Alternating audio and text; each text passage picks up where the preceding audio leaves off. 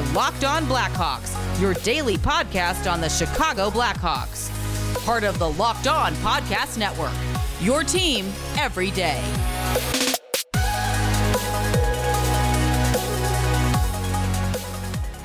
Welcome into Locked On Blackhawks. Today is Friday, September 11th, 2020. I am your host, Jack Bushman, tuning in for the 206th episode of Locked On Blackhawks. As always, be sure to subscribe to the podcast for free wherever you may listen to your podcast, whether that be through Apple Podcasts, Spotify, Google Podcasts, etc. You'll be able to get the latest episode as soon as it comes out each day, so please be sure to go do that. Also, please go follow our Twitter page, which can be found at _Blackhawks, with some really good stuff being posted there every day. So, to start off this episode today, I have to take a quick moment to honor the brave heroes who gave their lives and to their families that were forever changed by the tragic events of September 11th, 2001. My deepest thoughts and prayers go out to everybody who was affected by that horrible incident, and we must never forget what the United States flag truly stands for. Alright, now let's get into some Blackhawks news to start off this Friday afternoon. We got an update from the Athletics' Scott Powers on Thursday. Once again, Scott being one of the best at what he does, gives us something to talk about on today's episode. And Scott reported that the Blackhawks are interviewing former Chicago Steel forward Sam Colangelo, who is currently a prospect for the 2020 NHL Draft. Colangelo is, he's not a guy that the Hawks would probably be looking at to take 17th. That would be a bit of a reach, as most draft sources have him going somewhere in the middle of the second round. So that's possibly a pick for the Blackhawks when they're on the clock for the 46th pick in the NHL Draft. Kind of like Alex Vlasic was last year for Chicago. But for Colangelo, he's been really impressive throughout his junior career, especially last season with the Steel. He played a huge role in their success. The Chicago Steel, they wound up going 41-7-1 in the regular season en route to first place, and they were eventually awarded the league championship after the season was canceled due to the COVID-19 pandemic. Unfortunately, they weren't able to play out their postseason. But for Colangelo, he played in 44 of the team's 49 games this season, and in those 44 games, he recorded 28 goals and 38 assists for 58 points, so well over a point per game. And he also led the entire USHL with a plus 32 plus-minus rating, so a really sound year of junior hockey for Sam Colangelo. And prior to that, he lit it up for Lawrence Academy in the USHS Prep League, where he scored 19 goals and 29 assists for 48 points in just 28 games. He also played in the Hlinka Gretzky tournament that season, where he tallied 2 goals in his 5 games played in that tournament. So not only is this kid a point machine, he has clearly done a good job in every level he's played at so far throughout his junior career, but he knows how to score goals, and he's a big kid for being just 18. He's 6'2", 210 pounds, and I've read some scouting reports on Colangelo, who's committed to Northeastern University, by the way, which the Blackhawks are quite familiar with. Dylan Sikura and Ryan Shea both attended Northeastern University not too long ago. But the scouting reports on Colangelo all say that he's primed to be a power forward in the NHL because of his ability to use his size and skill to score goals. And we've seen that from him in the past. He scored 28 goals in 44 games this year in the USHL. And then when he was playing in the United States high school leagues, he had 19 goals in just 28 games. So he's a good goal scorer. Kind of got the same body type as Kirby Dach. He's a big boy, but Colangelo's more of a natural goal scorer. But he can also play with the puck on his stick down low below the net as well. He's used his size to his advantage so far in his career, and the hope is that he will continue to add strength as he continues to grow and get some more experience. He's going to play a couple years of college hockey for when he takes on bigger opponents at the professional level. And for Sam Colangelo, who could be on the board when the Blackhawks are on the clock with the 46th overall pick, which I mentioned just a couple moments ago. They actually acquired that pick from the Vegas Golden Knights at this year's trade deadline as part of the deal for Robin Lehner, so he's definitely someone that could be a good fit for the Blackhawks because of his size. The Blackhawks are really missing that in their forward group right now, and that was really evident throughout the postseason. They were just getting out-battled in the boards because of their lack of size. Alex DeBrincat, that's not really his strength. Same with Dylan Strome. Patrick Kane, for as scrappy as he is, that's not really a department that he thrives in either. So Sam Colangelo kind of got the power forward size that Kirby Dach has, and it wouldn't be surprising to see the Blackhawks continue to try to add some size to their forward group, as we know that's kind of the game they want to play going forward. So now that we have the Blackhawks officially interviewing prospects for the 2020 NHL Draft, which is less than a month away, don't forget, next week I am going to start taking a look at some players that the Blackhawks could take with that 17th overall pick, and there's a wide range of players that could possibly be selected here, so I think now is a good time to start breaking down some of the options and seeing who would be the best fit to help the Chicago Blackhawks get back to contending for a Stanley Cup annually. Alright, I think I touched base on everything I wanted to mention regarding 2020 NHL Draft prospect Sam Colangelo, who's coming off a very impressive season for the Chicago Steel of the USHL. Coming up in just a minute, I'm going to talk about Eddie Olczyk's interview on the Blackhawks Talk podcast, where he spoke about the possibility of becoming an executive for an NHL team in the future. But first, I need to talk to you all about Built Bar, which is the protein bar that tastes just like a candy bar. Built Bar is back, and they now have 18 total flavors. 6 of them are new.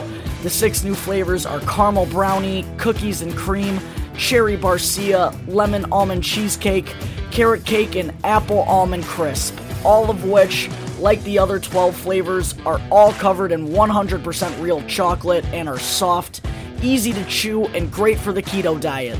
Not only are all the bars low calorie and low sugar, but they are also a great source for protein and fiber. So make sure to go to BuiltBar.com today and use our promo code LOCKEDON in all caps to get $10 off your first order. One more time, be sure to check out BuiltBar.com for a delicious and healthy snack option and use our promo code LOCKEDON in all caps for $10 off your first Built Bar order.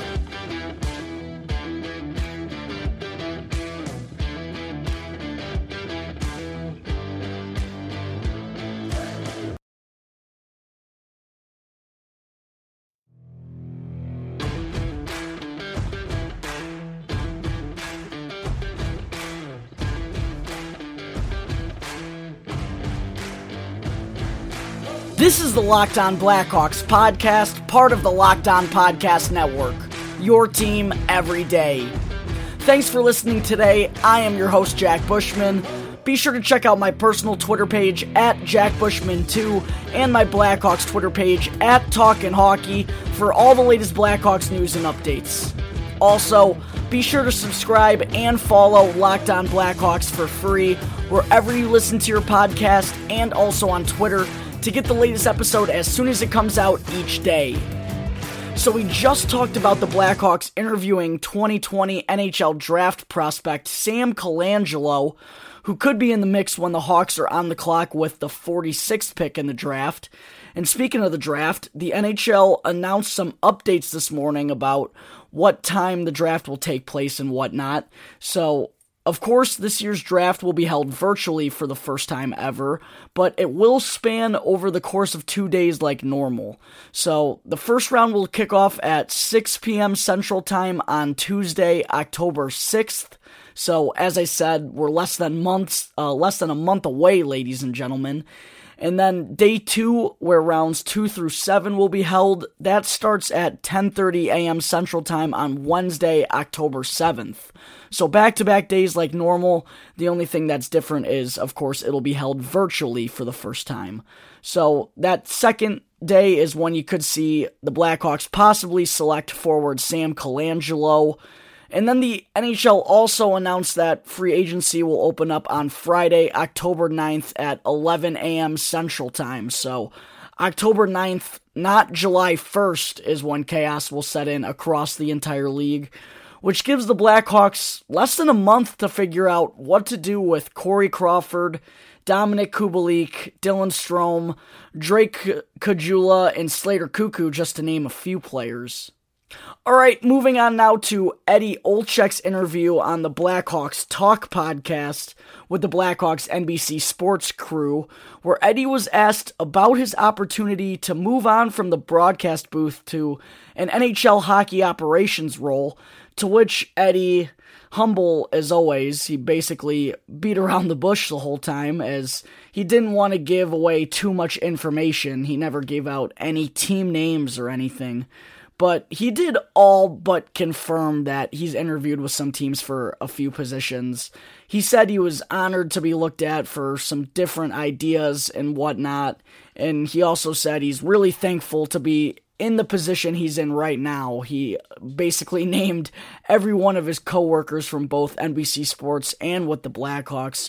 He reiterated on multiple occasions how thankful he is to be in the position he is right now, doing what he loves to do, being part of hockey. But he finished it off by saying, never say never. And for me personally, knowing Eddie, that means if he finds the right situation, and I really thought that if there was a right situation, it was going to be the Florida Panthers to be along with Joel Quenneville, one of his good friends. But if he somehow finds another situation like that, that may be tough to do, where a team also expresses mutual interest. It didn't seem like the Florida Panthers were too interested, and ultimately they went in another direction. But if Eddie finds another situation like that, where the team also expresses mutual interest, then it sounds like he's going to do it. But at the moment, he said there hasn't been any situation where a decision from him needs to be made or anything like that. So for right now, it sure sounds like Edzo is going to be back in the Blackhawks broadcast booth for the 2020-2021 season. But who knows, if there's a situation that seems right for him in the future, then I wouldn't be shocked in the slightest to see Eddie O get back into the game of hockey in a front office position. So there's the latest from Eddie Olczyk himself on whether or not he'll ever get back into a hockey operations role with an NHL franchise.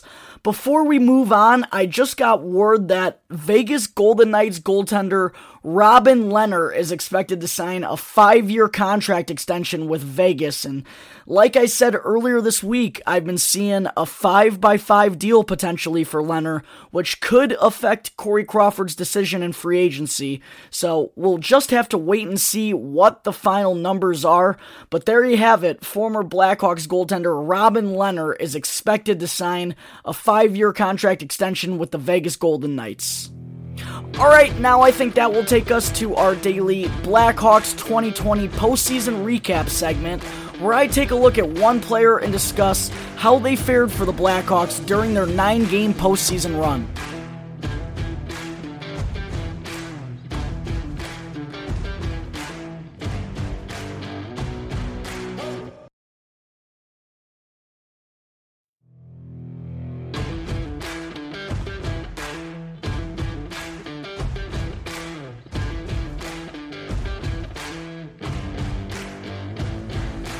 This is the Locked On Blackhawks podcast. As always, I am your host, Jack Bushman. You can reach me on Twitter at JackBushman2 or at Talkin' Hockey, or you can also always email the Locked On Blackhawks email, which is lockedonblackhawks@gmail.com for any questions you have about the show, myself, or anything that has to do with the remainder of the Stanley Cup playoffs. Okay, so we just finished discussing Eddie Olczyk's interview on the Blackhawks Talk podcast about his thoughts on possibly getting back into a hockey ops role with an NHL team somewhere down the line. Now it's time for our daily Blackhawks 2020 postseason recap segment, with today's feature being the 8th overall selection in the 2016 NHL Draft, 22-year-old forward Alex Nylander. So, as we all know by now, Nylander was part of a 1-for-1 swap with the Buffalo Sabres for Henri Jokiharju last summer, which is a deal I'm sure Stan Bowman is still kicking himself for. At least I hope so. At least I hope he knows how badly he messed up. Even with the surplus of young defensemen that the Blackhawks have in their pipeline at the moment, I still think this was a bad deal for the Blackhawks. And after scoring the Blackhawks' first goal of the 2019-20 season, it was essentially all downhill from there for Nylander, as he went on to finish with just 10 goals and 16 assists for 26 points in 65 games played. He spent 5 games as a healthy scratch throughout the course of the regular season. Although he did have a couple of instances throughout the year where he flashed top 6 potential. There were spurts where I thought Nylander was going to find himself consistently playing in a top 6 role along with Jonathan Toews. That's usually where he was playing his best. But there were also moments where he just looked completely lost on the ice and possibly even disinterested. And after getting a look up close and personal at Nylander during the Blackhawks prospect development camp last summer, I can personally tell you that he has the skill to be a really good player in the NHL. He was dominant during that camp, and his play on his edges is the one thing that stood out to me. His ability to turn really quickly and create separation like that in the offensive zone, that's incredible. Not a lot of guys can do that. But inside the dots and in transition, that's where he really struggles. He can't play a very big game, and that's what we saw a lot of throughout the regular season. The 3.5-month break from COVID-19, that didn't really help Nylander like it did Kirby Dach, as he basically looked the same in the postseason as he did prior to the pause.